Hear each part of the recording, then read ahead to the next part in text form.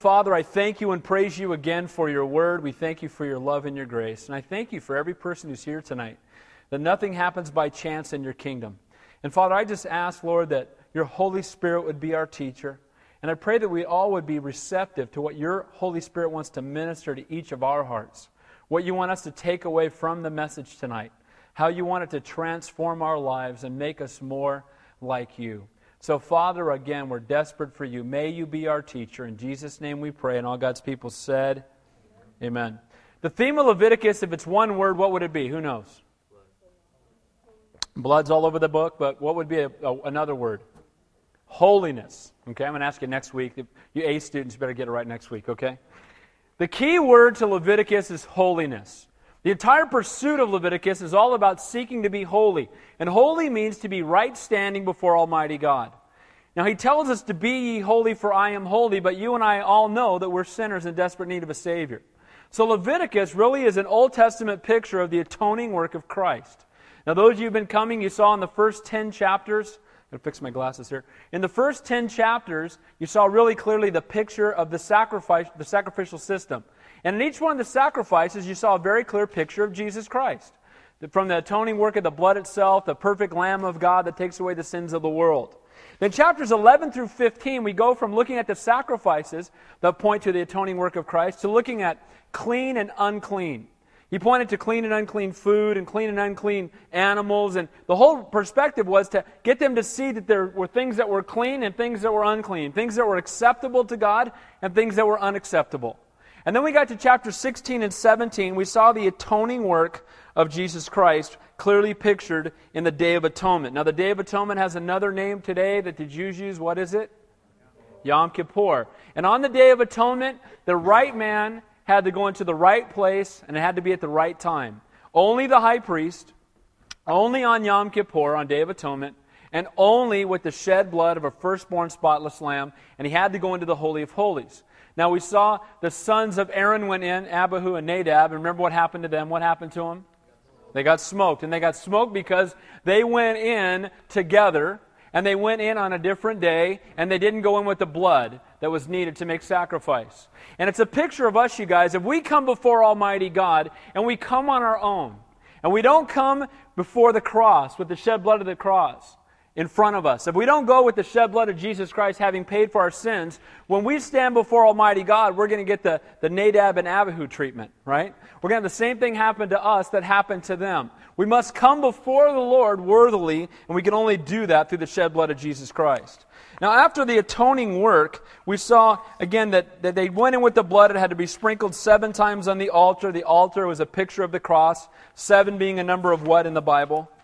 Completion. And Jesus said on the cross, it is finished. And it was a picture of that work. Now, when you get to chapters 18 and 19, the last 2 weeks, we've looked at that the atonement's been done, but now he's saying walk in holiness. Now that the sins have been paid for, now that you're a new creation in Christ, those of us in the room, once you're born again, then you just say, well, I got my get out of hell free card, and I'll just live like the world, and it doesn't matter what I do anymore. No. Shall we continue in sin that grace may abound? Certainly not. The Lord's desire is that the transforming work, the atoning work on the cross would change the way that we live. Now, some people have taken this to an extreme, and I want to make this really clear tonight. You're not saved by your good works, because you can't be good enough. Amen? But, as a new creation in Christ, and when the Spirit of the living God comes to live inside of you, then there's going to be fruit in your life. Because you are one of His kids now, and the Spirit of the living God lives inside of you, it's going to change the way you treat people, it's going to change the way you talk, it's going to change what your passions are. And that's what He talked about in Leviticus 18 and 19. He was talking very clearly to them and giving them instructions. Guys, don't be like the world. You've just come out of Egypt, and you're about to go into Canaan. And in Egypt, there were a bunch of idol worshipers who were caught up in sexual depravity, and they were chasing after money, and they were a total disaster. And when you get to Canaan, you know what? You're going to find the very same thing. And He says to them, look, as you go into that land of promise, you need to remember that I am the Lord, and I am the standard, and I am the one you follow, not man. Don't do what the world does. The easiest thing for us to do is look around and see what everybody's doing and figure that's the standard and go with the flow. And as I've said many times, any dead fish can go with the flow, right? But the Lord desires that we go against the flow, that we be different than the world. And so in chapter 18, Just real quickly, he talked about the prohibition against sexual immorality, something that's very out of control in the world today. He talked about incest, he talked about adultery, abortion, homosexuality, and bestiality. And we'll look at that again in the text tonight because he's going to give some more detail to chapter 18. Chapter 19, I titled the message last week, you can grab the tape, Walking in Holiness. And in that chapter, it's incredible how much stuff is in one chapter. Those of you who were here last week, is that true? Amen? It's incredible. He started off by talking about the fact that holiness begins at home. We talked about this last week, and I feel like it bears repeating, that we need to make sure that our homes are set apart to the Lord. If you want your kids to love God, then you need to be the Christ-like example beginning with them. And we set the standards for our children by what we make important in our house. If football is more important than church, then our kids are going to think that football is more important than church. If going on vacation, and again, go on vacation, God wants you to do that. But if we're vacationing every week and we're up at our cabin every week and we're out, I got to get 3 jobs so I don't have time to go to church, we're letting our kids know that all these other things are more important than a relationship with God. We also saw him talking about not worshiping false idols. We'll see some more of that tonight. He said those who are blessed with much should minister to the poor. He told us to deal honestly with others, to show no favoritism, not to gossip, to love your neighbor as yourself, to not be unequally yoked. And that was a real great passage because he talked about cattle and seed and linen and wool. And remember we talked about the seed. It was not to mix different kinds of seed. Seed in the Bible is a representation of what? Who remembers? The Word of God. And we are not to take God's Word and mix it with anything else. You don't take God's Word plus the sayings of Confucius and mix them all up. Amen? He said, you don't mix the seed. The seed must be separated. This is the completed revelation right here. Amen? How many more books do we need? None. This is it. And so often people want to give, here's the latest revelation. No, we don't need to add to this book. This is it. We don't need any more seed. We don't need the Watchtower Society book coming out. We don't need any of that other garbage that comes from men because we have the living, breathing Word of God. Why would I want the words of men when I've got the Word of God? Amen? And don't mix the seed. And then he talked about adultery and fornication, which we'll talk about a little bit more tonight. And also, he talked about observation before ordination. He said, when you plant trees in this land of promise, make sure that you let them grow for 3 years before you touch them. Don't touch the fruit on the tree. Let it grow. And a lot of people come in their walk with God, and then they're really excited about the Lord, and that's the way we all should be, but it's very temporary. You know what? I love what Peter John Corson said when he took over the church up in Applegate. He said, I love my dad's example for one main reason. Not because of his great Bible teaching, though that's blessed me, or not because of all the other things that he's gifted with, but what I really love is the fact that I've been watching my dad since the day I was born, and he's never wavered in his faith. And that to me is the ultimate sign is the world goes up and down. As Christians, we should not be affected by our circumstances the way the world is. Amen? We should be so tuned into God that we don't go up and down. We're just right there. God's faithful. He's in control. He's just as in control when I get a raise at work as when I get laid off. Amen? And we need to learn to trust Him. And he talked about, let the trees grow, and then the 4th year, give all the fruit to the Lord, and then the 5th year, you can pick it. And that's what we try to do as we watch and see what God's doing in raising up people to do ministry in the body. We don't just watch someone for a week. We watch them for a year or 2 years and just watch and see how God's doing a work in their heart. And so he told them to walk in holiness. And so we're going to pick up tonight, and now he's told them what to do. He's told them how to live, and now he's going to tell them that guess what, guys? If you don't live this way, that sin has consequences. How many of you know that sin has consequences? Amen? When you do something outside of God's will, there are consequences that go with it. And as we've seen in the last few weeks, that holiness brings happiness. Galatians 5:22 says, and the fruit of the Holy Spirit is love and joy and peace and kindness and goodness and faithfulness and self-control. And when we're walking with the Lord, we're going to be happy. Hey, if you're struggling and you don't have any joy in your life, you're not hanging out with God enough. Amen? You can have cancer, and if you're hanging out with Jesus, you're going to have joy. Amen? And you can just got a raise at work and be doing wonderful in the world's perspective. And if you're not walking with the Lord, you're going to be miserable. There's no one more miserable than one that knows to do right and does not do it. When you're caught up in your sin, sin's fun for a season, but when you wake up in the morning with that hangover and you realize you're away from the Lord, it's a disaster. And so he's going to tell them, he's encouraging them that holiness brings happiness. In Galatians it says, walk in the Spirit and you will not fulfill the lusts of the flesh. For the flesh lusts against the Spirit and the Spirit against the flesh. And these are contrary to one another, so that you do not do the things that you wish. But if you are led by the Spirit, you are not under the law. We talked about it on Sunday. The Holy Spirit being with you, in you, or upon you. If the Holy Spirit is upon you, as you see in the baptism of the Holy Spirit, you basically can do what you want. You know why? Because you're going to want what God wants. Amen? Your heart and your desire and your passion is going to be for the things of God. So I titled the message tonight, The Wages of Sin is Death. And we're going to see God's just real direct word to these guys. He gave them all the instruction. He told them about the atoning work. Your sins have been paid for. Here's how you're supposed to live. But if you don't, here come the consequences. Let's begin in chapter 20, verse 1. Then the Lord spoke to Moses, saying, again you shall say to the children of Israel, whoever of the children of Israel or of the strangers who dwell in Israel, who gives any of his descendants to Molech, he shall surely be put to death. The people of the land shall stone him with stones. Now, Molech, 2 weeks ago, we talked about this god. Molech was the god of prosperity and sexual indulgence. Sounds like the God of America. Amen?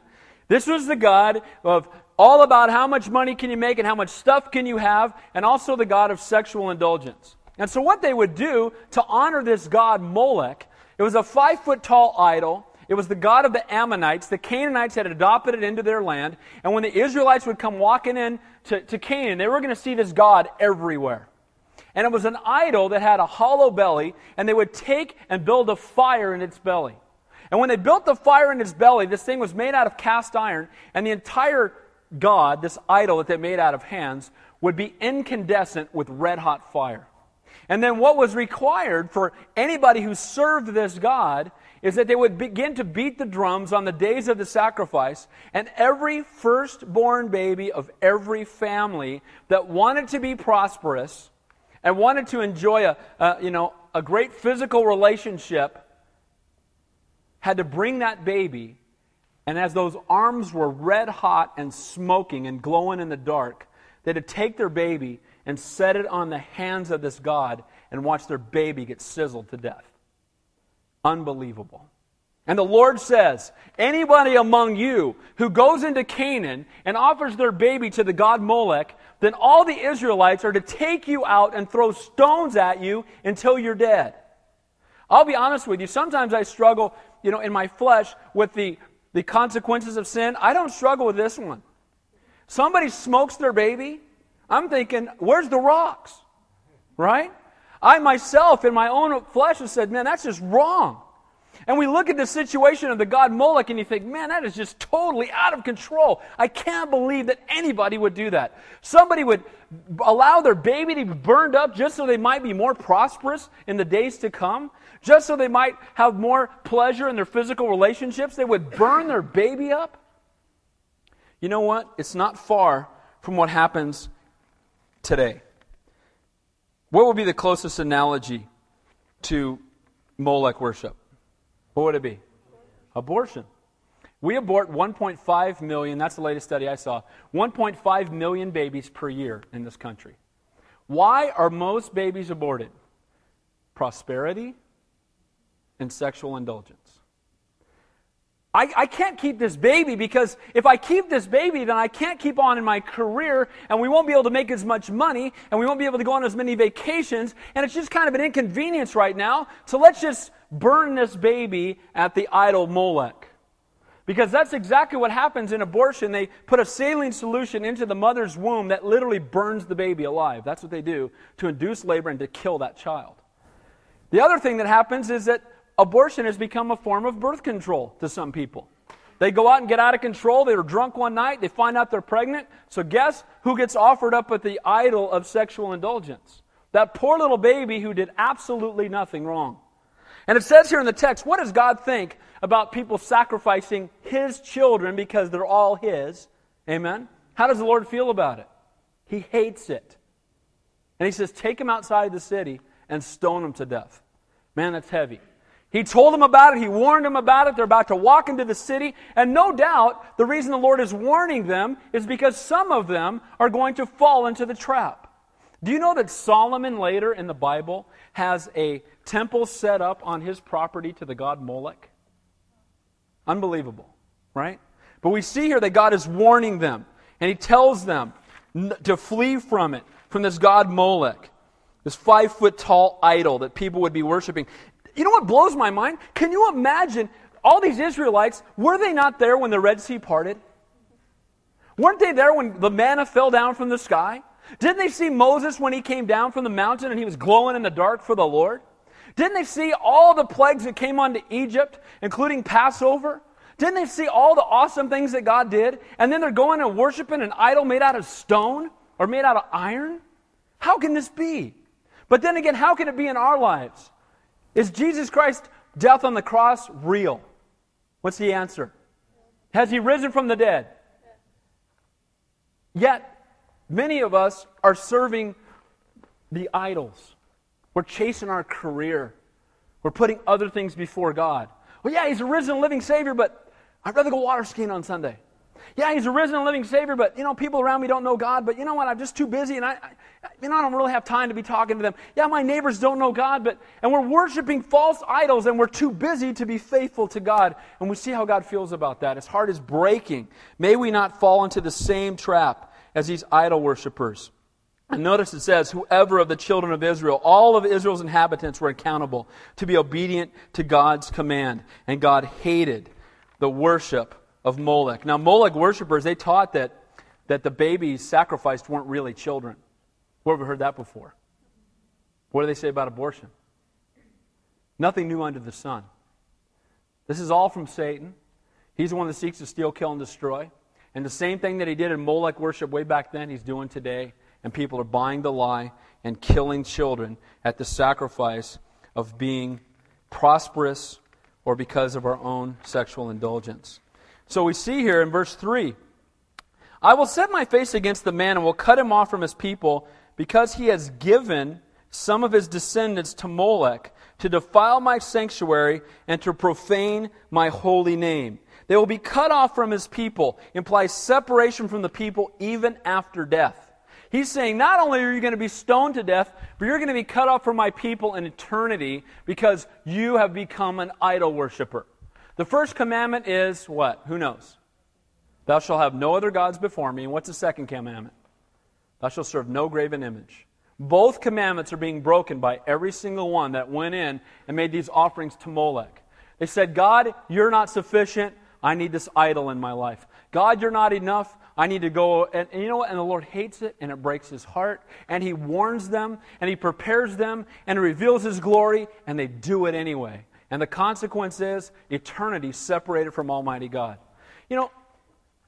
People today do the same thing. I've talked to so many people when I share my faith, and they'll say, well, hey, lighten up, bro. I mean, this is the year 2003, man. I mean, we're not in the 1950s anymore. We've got free love now. We got free this, and we can go do whatever we want, however we want. Yeah, and you can come down with AIDS, and you can die.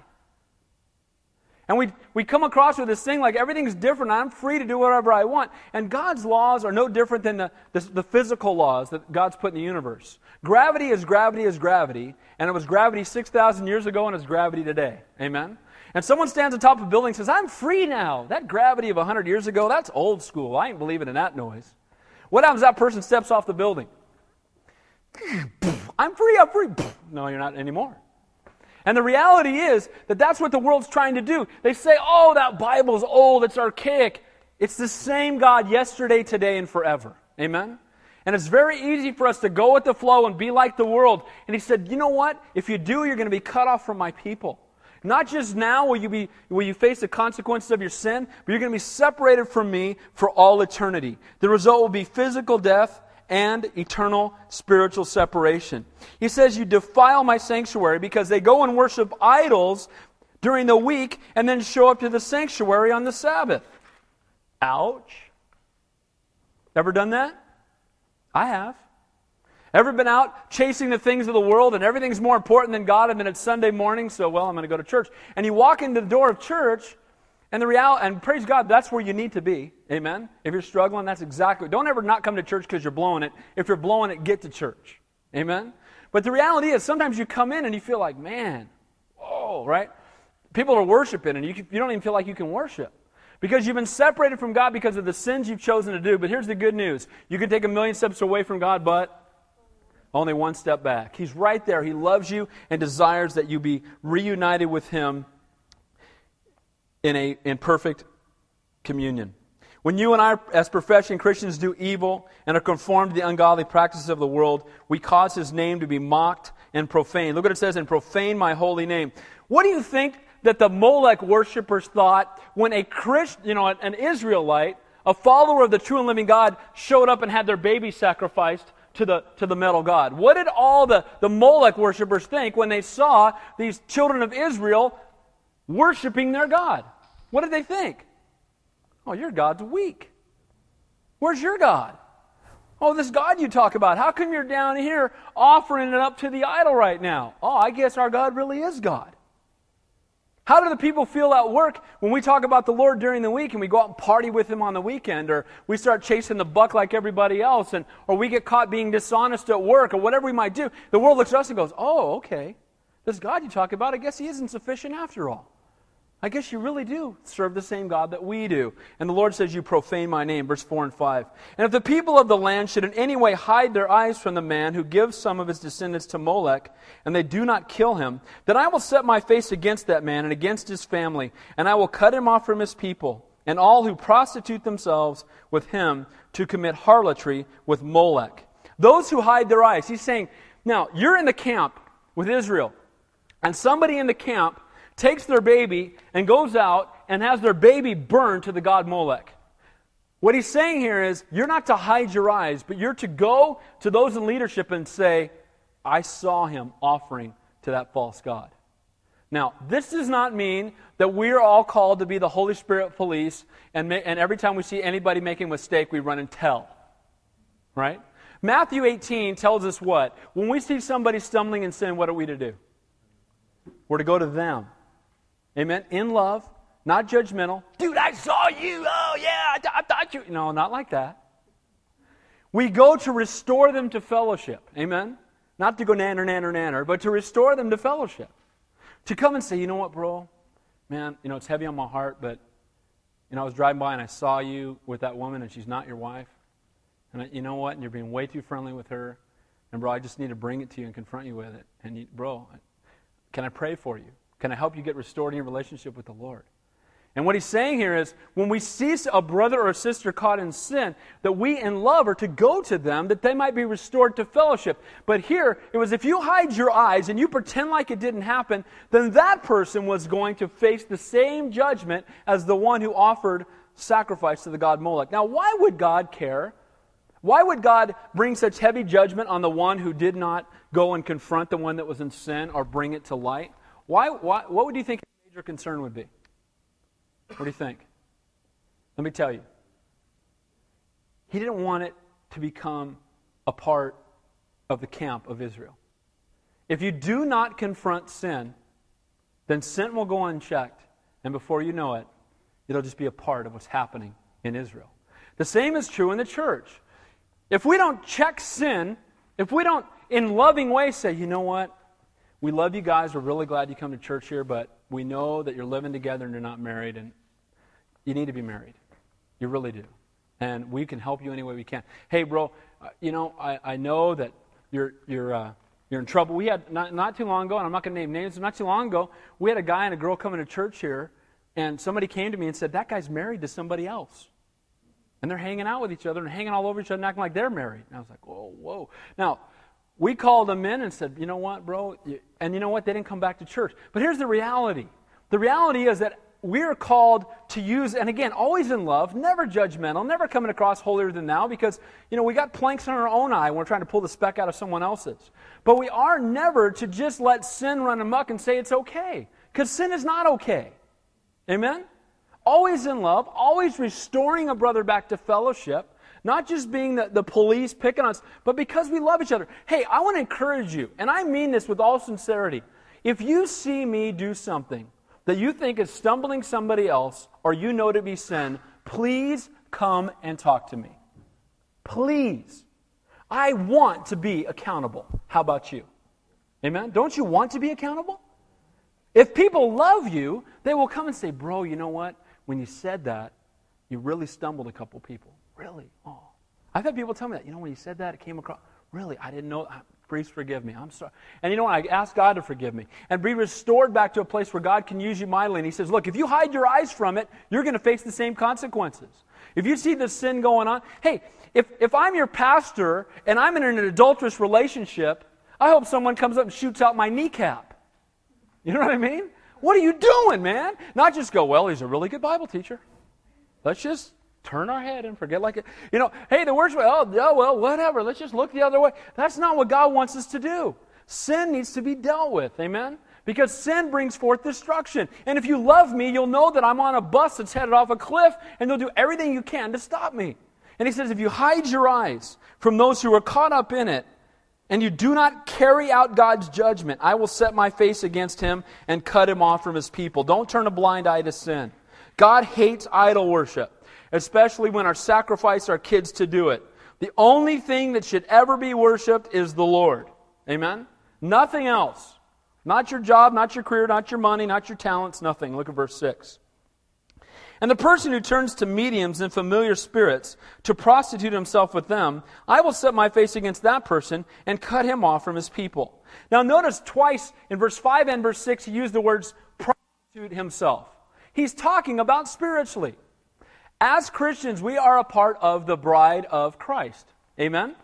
And as a part of His bride, if we go and seek other gods and seek counsel from the ungodly, what are we doing? We're committing spiritual adultery. Amen? And He says, you're prostituting yourself when you chase after any other god. Again, they've seen the Shekinah glory of God. They've seen the sea parted. They've seen God do awesome things. And yet, they would go and chase after other gods. Now, right here, to make this really clear, mediums and familiar spirits. A medium would be like a psychic. Did you know you're not supposed to go see psychics? Amen? Not even at the carnival for fun. Because one of two things is true about a psychic. They're either liars or they're demon-possessed. And in either case, I'm thinking, not a good person to hang out with. Amen? Because if they're giving you accurate information, it's coming from Satan. And if they're not, they're just lying to you to steal your money. And I'm thinking, I don't want to be friends with either one of those people. So you don't go hang out with psychics. And it says here, when you go and you seek counsel, now why would you go to a psychic? Because you're trying to find what? Answers. Who's got the answers? Right here. So you're going to seek answers from the devil. I wonder what Satan thinks about my problem. Let me go ask him. Now the Bible says that Satan seeks to steal, kill, and destroy. So if he gives you any direction, do you think it's going to be helpful? You know what, man? The psychic says, you know what? I'm looking right here to this crystal ball, and you should leave your wife. She's an old hag, and she nags you all the time, and that other woman will be way better for you. Right? That's the kind of advice you get from a psychic. Because it's from Satan. Right? Tool of the enemy. He says, don't go anywhere near him. And familiar spirits, and that's the demonic. So psychics, tarot cards, fortune telling, astrology. Don't read your horoscope. What are you looking for in a horoscope? Well, the stars were aligned this way when I was born, so the magnetic... Oh, stop it. What a bunch of noise that is. I read my horoscope. I can't go out of the house today. I read my horoscope. Can't go out. Stop. There's no fear for those in Christ Jesus. Amen? What a bunch of noise. And people follow that stuff. I know a person who follows that. You know, it's the same person. Move the Kleenex box. You got to have the feng shui. And well, there's your stars. And looking for everything. We got God, the creator of the universe. Amen? He's my best friend. I don't need to go ask Satan what he thinks. And I don't need to go look at the stars or anything else. If I look at the stars out, I just go, whoa, God's awesome. Amen? Whoa, God's pretty awesome. Look at the stars. He just spoke and they're all there. Not going, oh, well, my moon is in Taurus or whatever. Oh, ooh, that means, okay, I'm going to have, stop. I mean, it's just the world seeking after answers from the world. And when you go seek counsel from a fortune teller or from a palm reader, you're doing nothing less than talking to Satan or a liar. And in either case, it's no good. Don't call 1-900-PSYCHIC. Dionne Warwick does not have the answers, okay? She doesn't even know the way to San Jose, so how could she know anything about your life? Turn to the creator of the universe. No one who is an agent for the one cast out of heaven can do you any good. And anybody who does will be cut off from his people, and that word cast out means put to death. So if you go hang out and you're seeking after ungodly counsel, you're going to reap the consequences of it. Verses 7 and 8. Consecrate yourselves therefore and be holy, for I am the Lord your God. And you shall keep my statutes and perform them. I am the Lord who sanctifies you. Now I love this. He says consecrate yourself. What does consecrate mean? Very good. Set apart for holy use. When you consecrate something, you say, this is going to be used only for the Lord and nothing else. So they would consecrate the items that went into the holy place or the Holy of Holies. But don't you want to be consecrated?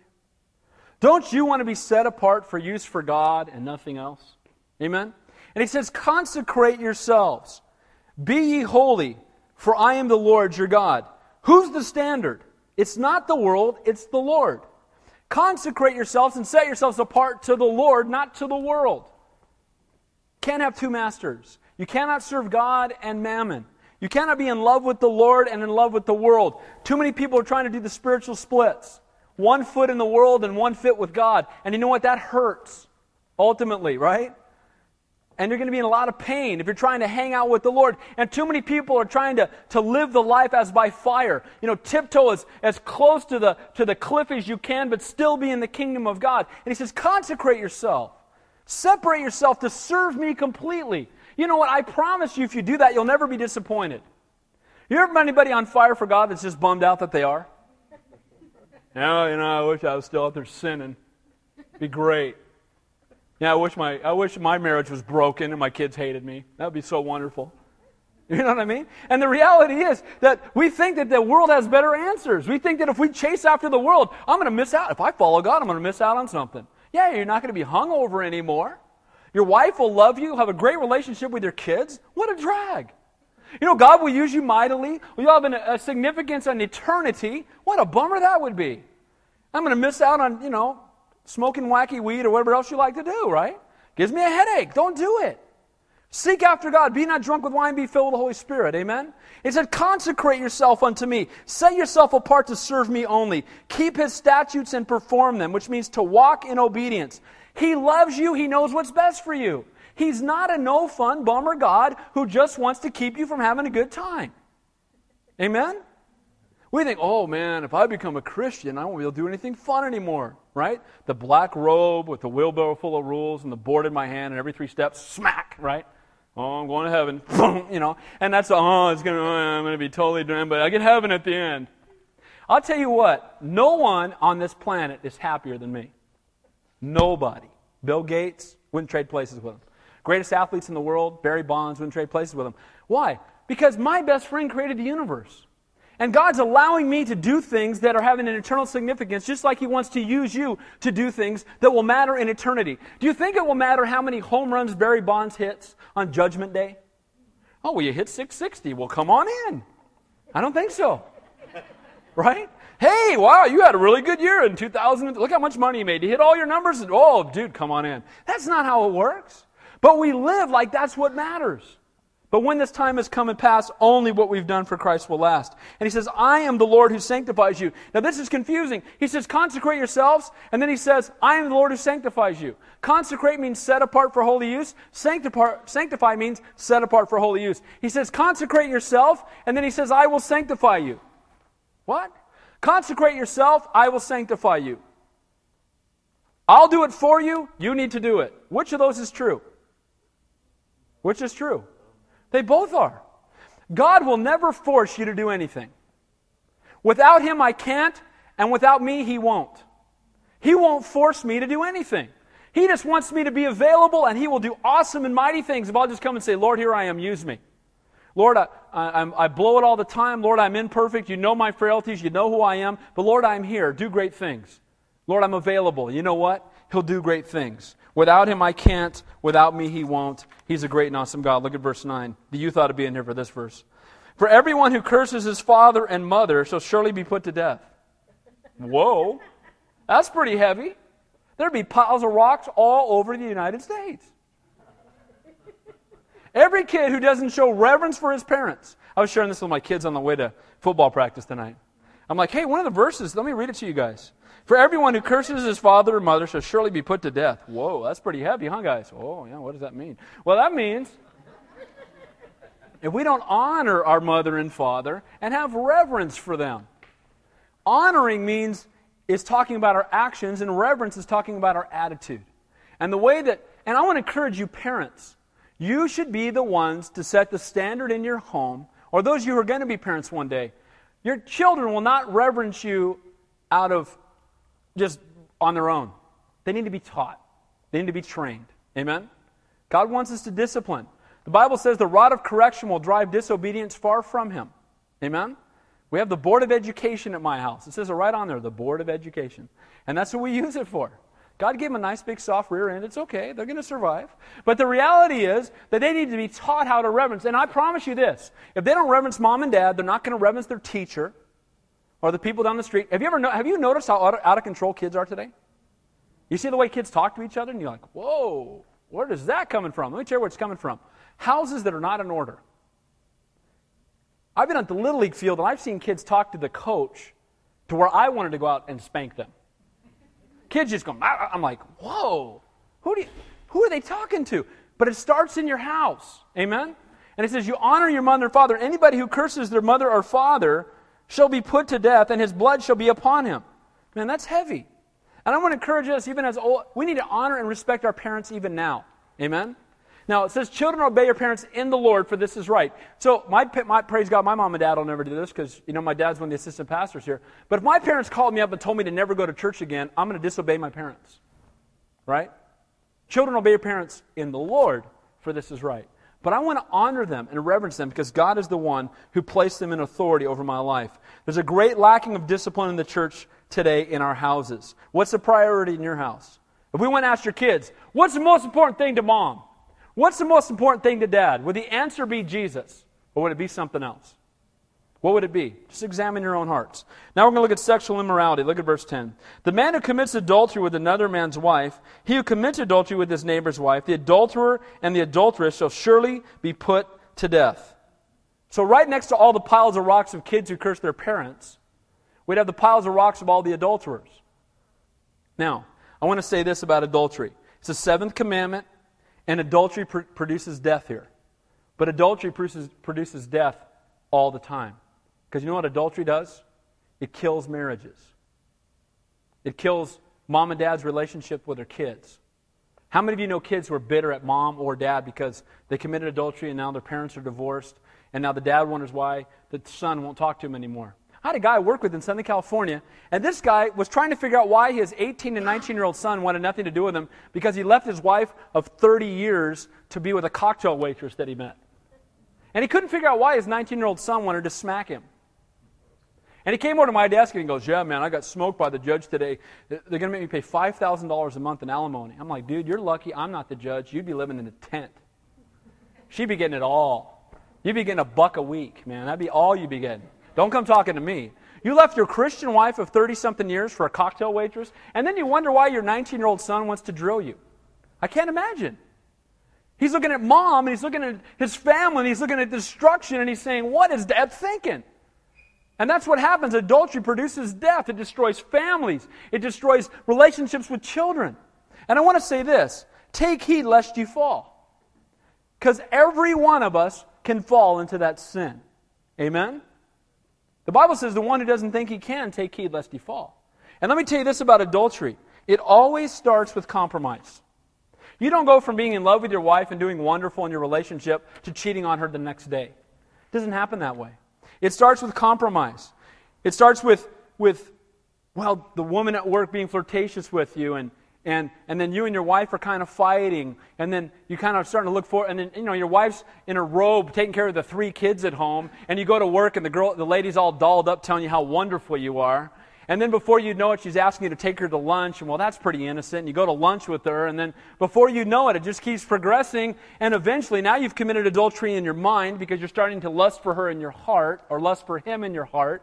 And then before you know it, the next step is pretty easy because you've already done it in your heart, and then all of a sudden, you wake up and realize what you've done, and your marriage is in shatters. Take heed lest you fall. Guys, don't ever go out to lunch with a woman alone. Amen? Oh, Pastor Dave, come on, don't be so Don't ever go out with a woman to lunch alone. Don't do it.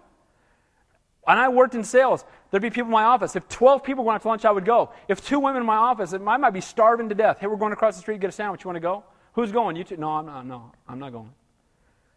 If nothing else, it can cause, you can start having an intimate relationship and sharing your thoughts with somebody that you should only be sharing with your wife or with your husband. Amen? Take heed lest you fall. Adultery destroys relationships. It destroys marriages. Again, be careful what you do. By the way, guys, I'm going to be really blunt. The only woman you should ever see without her clothes on is your wife. Amen? So you know that internet thing you got at your house? Or some of these movies you go to? Or some of the other videos or stuff that you're watching? That's a seed for adultery. Because what happens is, it starts making you dissatisfied with your wife, it starts making you compare things, and before you know it, you're falling into lust in your heart, and then you're starting to look, game over. Pornography is an epidemic right now. And it's an epidemic in the church right now. And let me encourage you guys, get a filter on the internet. Amen? Oh, it costs $8 more a month. Oh, let me think, how much is your marriage worth? Get a filter on the internet or get rid of your computer. Amen? And I'm only sharing this with you because I was in men's ministry for years and I saw guys who were worship leaders. I saw guys who were assistant pastors. I saw guys who were on fire for God, addicted to pornography on the internet. Take heed lest ye fall. Amen? Only person you should be looking at is your wife. If you're not married, guys, don't look at anybody until after your wedding day. Oh man, that's radical. Yeah, that's radical. That's what God wants. Amen? Time for some radical Christianity. Amen? Enough time being lukewarm and mamby-pamby and living like the world. And, oh yeah, by the way, I'm a Christian. Let's start being sold out for Jesus Christ and not ashamed of Him and living different than the world. Amen? I mean, I know I'm getting fired up, but I want to encourage you guys that if we want to see revival in Santa Cruz County, it's got to start with us first. Amen? If we're just living like the world, there's no way God can use us to transform the one around us. The man who lies with his father's wife has uncovered his father's nakedness. Both of them shall surely be put to death. Their blood shall be upon them. If a man lies with his daughter-in-law, both of them shall surely be put to death. They have committed perversion. The blood shall be upon them. This is the law against incest. And the repercussions of incest was the death penalty. And it was rampant in Egypt, and it was rampant all over Canaan. Verse 13. If a man lies with a male as he lies with a woman, both of them have committed an abomination. They shall surely be put to death. Their blood shall be upon them. How well would that go over in Northern California? What does this say? Homosexuality is an abomination. It's a sin against God. It's perversion, and the consequences of it are death. That's what this says right here. But that's not politically correct, Pastor Dave. And, the Bible doesn't say anything about homosexuality being wrong. Oh, really? What does that verse say? Is there any doubt what that verse says? Anybody questioning that says what it says?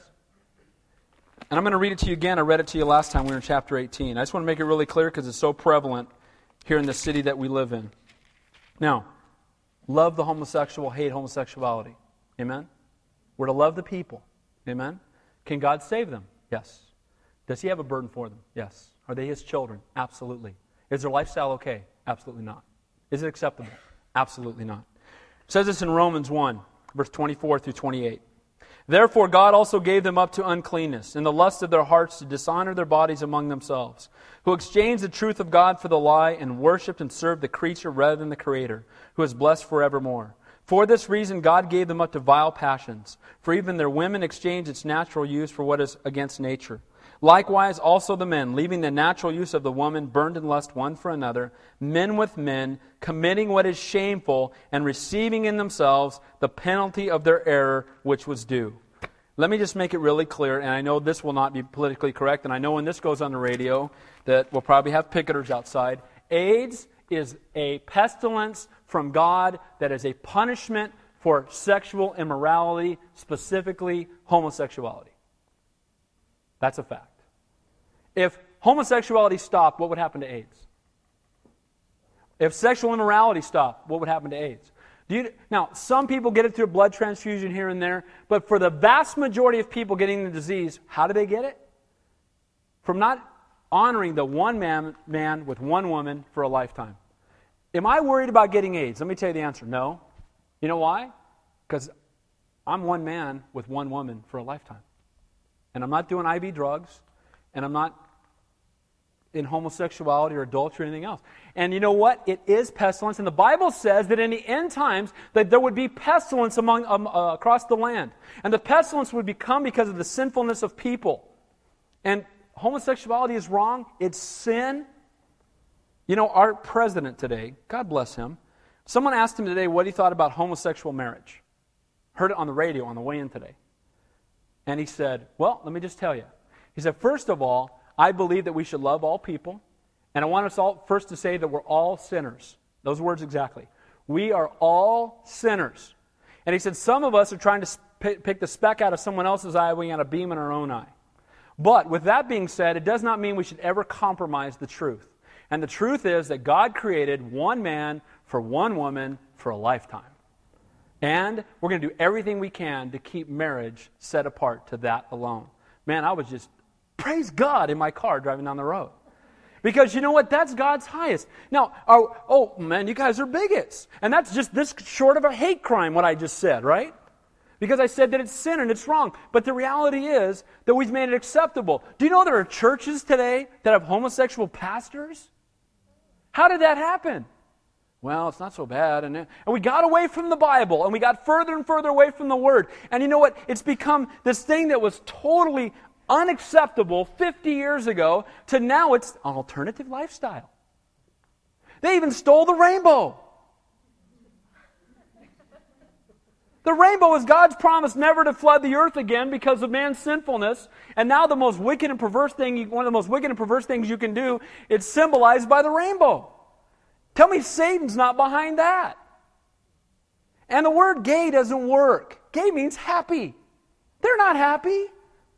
They're outside of God's will.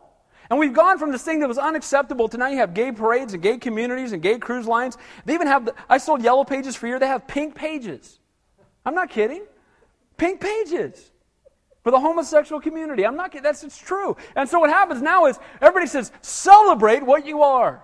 God made you that way and celebrate it. And I shared this 2 weeks ago that when you meet a mass murderer who's got latent tendencies to kill people, you don't say, celebrate what you are. Just go out and do what's natural to you. We all have natural tendencies towards sin. Amen? Whether it's lust or anger or bitterness or whatever it might be, we have tendencies towards sin, and we don't say, hey, that's my tendency. I just need to celebrate it. On the front page of the Sentinel 3 weeks ago when a law passed, it said in big letters, celebrate sodomy. That's not something I'm celebrating, right?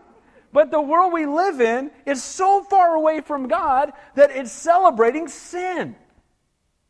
Man, you know, it's time for us as Christians. They're coming out of the closet for a lie. We need to come out of the closet for the truth. Amen? And the word's being abused. No one's happier than us. We need to share with people the love of God. And let me just say one last thing about homosexuality. They recruit, because that's the only way they can grow. And who do they recruit? Our children. You got the Gay Youth Network here in Santa Cruz. You got the Queer Youth in Santa Cruz. You got Gay Pride Week on our high school campuses. You got the Gay and Straight Alliance. Homosexuality is wrong. It's perversion. God hates it. He loves the people. He hates the sin. Just like He loves me and He hates my sin. But we need to stand and say that it's wrong. Verse 14. If a man marries a woman and her mother, it is wickedness. They shall both be burned with fire. That's pretty heavy. Both he and they that they may be no wickedness among them. So if a man marries a woman and her mother, so a man is in a bigamous relationship with a woman and her mom. What they literally would do is they would melt lead and they would tie them up and they would pour the melted lead down their throat. I'm thinking bigamy, not good, right? Now the Mormon church says that's God's plan, that we have, now they're kind of backing away from it, but then quietly they say, well, no, not really, but we need it because we've got to populate our planets when we become gods of our own planets one day. So Satan was thrown out of heaven for trying to be God, and bigamy got hot lead poured down your throat, and those are two of the main tenets of the Mormon church. I wonder why they're struggling. Okay, here's the reality. God's word has got to be the authority. And bigamy is not acceptable in God's eyes. One man, one woman for a lifetime. Amen? One man, one woman for a lifetime. It's amazing how many things we can steer clear of if we just hold to that. Verse 15. If a man mates with an animal, he shall surely be put to death. Yeah. And you shall kill the animal. Yeah, it probably wants to die. If a woman approaches any animal and mates with it, you shall kill the woman and the animal. They shall surely be put to death. Their blood is upon them. Isn't it interesting that right in the same paragraph here, you got homosexuality, you got incest, you got bigamy, and you got bestiality, and God hates them all. Why? One man, one woman for a lifetime. These out-of-control perversions were all over Canaan, and they were all over Egypt. And he said, guys, you're not to be like them. I am the Lord. I am the example. Again, I think I've shared this many, many times, but I look at my 15-year-old daughter, and I get pressure from all kinds of people that I need to let my daughter, go to dances or go. No, she ain't doing any of that. Well, but no, not doing it. But no, I don't care. Well, everybody else, I don't care what other pastors do. I don't care what other people do. One woman for one man for a lifetime. I believe in courtship to marriage. Dating's nowhere in the Bible. God has one special person for you. Wait for that person. Amen? And when you're 15, you're not getting married, so you don't need to be going to any dances. And I'm not real popular at home sometimes, but that's okay. Because I realize how precious my little girl is. And when I walk her down the aisle, and I take her hand out of my hand, and I put it in that guy's hand, I'm able to say that I've been watching over her till this very moment. And I pray for her husband. Every night, I pray for that guy wherever he is. He better be a pretty awesome guy.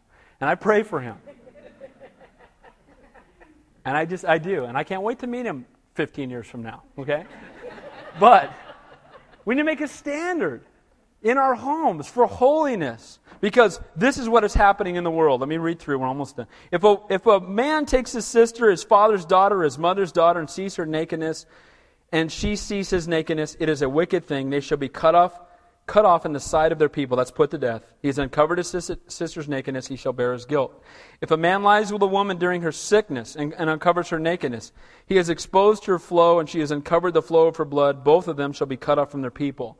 This is talking about during a woman's monthly cycle. It's not talking about a husband and wife where it happens in ignorance. It's talking about that control yourself, guys, when your wife's going through that monthly time. It's talking about uncontrolled lust. It's talking about be under control during that time. Verses 19 and 20. You shall not uncover the nakedness of your mother's sister, nor your father's sister, for that would uncover his near of kin. They shall bear their guilt. If a man lies with his uncle's wife, he has uncovered his uncle's nakedness. They shall bear their sin. They shall die childless. If a man takes his brother's wife, it's an unclean thing. He has uncovered his brother's nakedness. They shall be childless. All of this again about incest. Now understand this. Most of us would say incest is vile. That's not a problem for me. But I think that there's something going on, even in the church today, that we need to be careful about. We need to teach our children at a very young age to be modest about being naked. I don't walk around in front of my kids without any clothes on. Neither does my wife. And I don't want my children even doing that. They need to learn modesty at a young age. Not that it's going to cause any kind of problem, but they need to learn at a very young age to be modest. They need to learn at a very young age to protect that, because that is something special that is only for when they are married. And so in the home, I believe that breeds looseness in a family. And we need to be careful not to fall into that trap. Teach your children to be modest. And again, praise God that He gives us this example. And I pray that as dads especially, in your home, purify your home from things that cause sexual immorality in your relationship. You should not have HBO. It's Pastor Dave's opinion. I think this is God's opinion. HBO, what's good on there? Maybe a few things, but what's bad on there? A lot of stuff. Are they taking God's name in vain on that channel? Showing any women without clothes on? Showing adultery? Yeah. What else? A bunch of garbage, right? And why would we put that on and bring that into our house? Because then our children see it and they think that that's okay because mom and dad are doing it. And by the way, don't go to a movie. You couldn't go to that movie with your 8-year-old kid sitting on your lap. If you couldn't take your child to see it, don't go see it. Why? Set a standard. Be holy, for I am holy. Put God first. Verse 22, you shall therefore keep all my statutes, all my judgments, and perform them, that the land where I am bringing you may not vomit you out. What happens when you just disregard God's law and just go for it, and you just become a perverse and wicked nation? The Lord, or the land itself, will vomit you out. May we never allow physical comfort and blessings to keep us from spiritual brokenness. May we walk in obedience that we might remain in the land of promise. Look 23 and 24.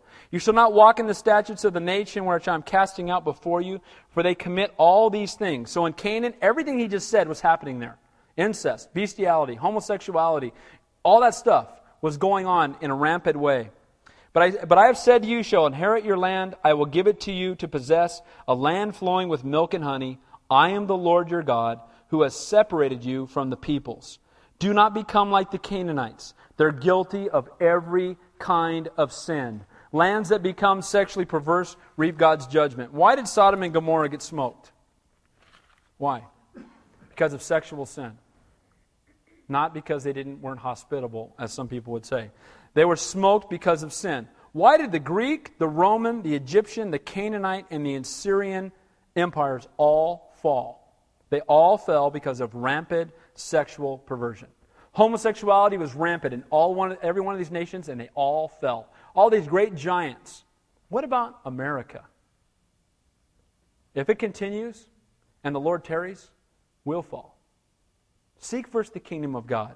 It's only for the sake of His people that He keeps this place from being wiped out. The Northridge earthquake, I told you guys this before, that the pornography capital of the United States, within 5 miles of the epicenter of the Northridge earthquake, over 90% of the pornography in the United States was made. Do you think that happened by chance? Huge earthquake, leveled buildings, God's warning.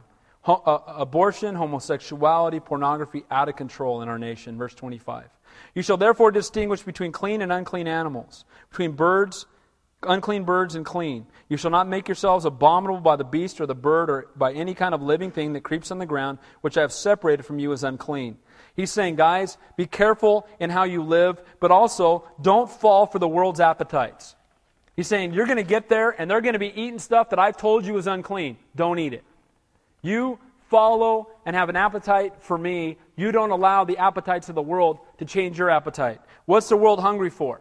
It's hungry for money, for power, for popularity, for fleshly pleasures. And if we watch TV long enough, we'll think that the only way we can be happy is to be driving that car. The only way we can have joy is if we got the big house. The only way we can have this is if, we've got a six-pack of abs, right? I mean, we got to have these things or we won't be happy. And so we can hunger for the things that the world feeds on, or we can hunger for the Lord. And remember when we talked about clean and unclean animals? What made an animal clean? It had a divided hoof and it chewed the cud. And we talked about the fact that it was a picture of a divided walk, that we're separated unto the Lord to serve Him only. And chewing the cud, the word there is meditate. As we meditate on God's Word and we live a divided life, God's going to do great things. God will do mighty and wonderful things in and through us, and we'll be able to overcome temptation. Last two verses. Verse 26. And you shall be holy to me, for I, the Lord, am holy, and have separated you from the peoples, that you should be mine. The Lord's desire that as His children that we be holy. He's blessed us, chosen us, adopted us, accepted us, redeemed us, forgiven us. He's given us an inheritance. He died in our place. He rose from the dead. He's preparing a place for you. He's coming back. He loves you. Who should you follow? Satan wants to destroy you. Satan hates you. Satan wants you dead. Satan wants to tempt you and draw you away from the Lord. The Lord loves you so much, He hung on a cross. Who should we follow? Who should we obey? Who should we honor? Who should we trust? The Lord or the prince of the power of the air that rules this world? Who are we going to serve? Got to serve somebody, right? It might be the devil or it might be the Lord, but you got to serve somebody. We need to be serving Him. Last verse. A man or a woman who is a medium or has familiar spirit shall surely be put to death. They shall stone them with stones. Their blood shall be upon them. Anybody who will give their lives over to Satan, the consequence will be death. The wages of sin is death. The wages of us going contrary to God's will is heavy-duty physical consequences now, but even greater eternal consequences in the future. But praise God, and I want to make this real clear and keep this balanced. Our God is a God of grace. And He's the one that enables us. Remember, He says, I will sanctify you. It's only when we're empowered by the Spirit of the living God that we can walk in holiness. We can't just try and do it ourselves, because then it becomes a yoke and a burden and it becomes impossible. But if we just trust God and we ask Him to fill us with His Holy Spirit and we walk in obedience to Him, He'll do great things. Let's pray. Heavenly Father, we thank You again for Your Word. And Lord, though it was very heavy, just the consequences of sin, Lord, may we heed it as a warning from our loving Heavenly Father. Lord, that You love us so much that You would warn us and keep us from things that would bring harm to us. Father, help us to cry out to You, that to be empowered by Your Spirit, to be submerged, baptized in Your Spirit, that we might walk in the fullness of You and not fulfill the lusts of the flesh. Father, we thank You and we praise You, Lord. We pray for Santa Cruz. Bring revival here, and may it start with us. In Jesus' name we pray, and all God's people said, let's stand and close the worship song.